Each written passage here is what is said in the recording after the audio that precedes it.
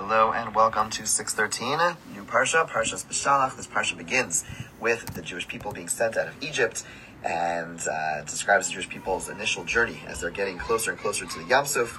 And the Torah describes how Yosef's bones are taken with the Jewish people, how Yosef symbolizes the redemption. And Yosef, as we know, made the Jewish people promise they would take his bones out of Egypt.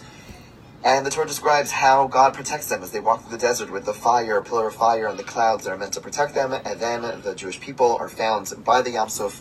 We know that Paro is given told that the Jewish people seem to be lost, and Paro starts getting ready to go and attack and conquer the Jewish people and bring them home or kill them.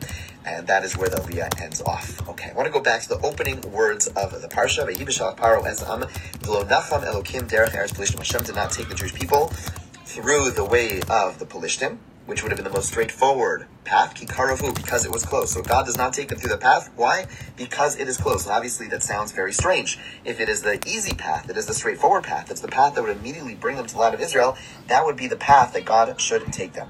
So why is it, and how do you make sense of this pasuk, which tells us that God does not take them that way because it is close? So I saw a beautiful idea by Rabbi Sachs. And what made it even more beautiful is that he began by quoting one of my favorite poems, a poem that I once heard from my Rebbe, Rav Mendel Blachman, and I actually printed it out. I used to keep it in my wallet back in the day, and it's called Autobiography in 5 Short Chapters. So I'm going to read to you this autobiography in 5 short chapters. They're very short, don't worry. Chapter 1, I walk down the street. There's a deep hole in the sidewalk. I fall in. I am lost. I am helpless. It is not my fault. It takes forever to find a way out. Chapter 2, I walk down the same street. There's a deep hole in the sidewalk. I pretend I don't see it. I fall in again. I can't believe I'm in the same space. But it isn't my fault. It still takes a long time to get out.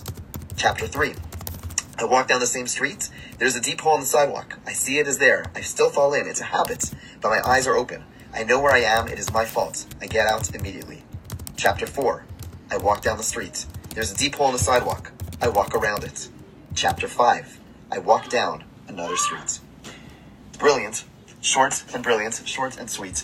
And the idea is that for us to really grow, for us to become a different person, we can't take the short path. There's no such thing. There's no such thing as succeeding without falling down those holes, without crashing over and over and over again. That is the only way that success is found. There is no short way. There is no shortcuts to the real, true, important things in life. And that is what God is saying over here in the beginning of this parsha. God does not take the Jewish people, derech eretz Pelishtim ki karavu, because it's the close, easy path. It wasn't just about getting to the physical destination. God wanted the Jewish people to grow, to become a new people, and to do so, you can't take any shortcuts. In life, the only way we get to real important destinations, all the important things in life are only acquired through difficulties, through trial, through tribulations, and by struggling, by falling down over and over again, and ultimately, we pull ourselves up, and eventually we make it to our own personal promised land.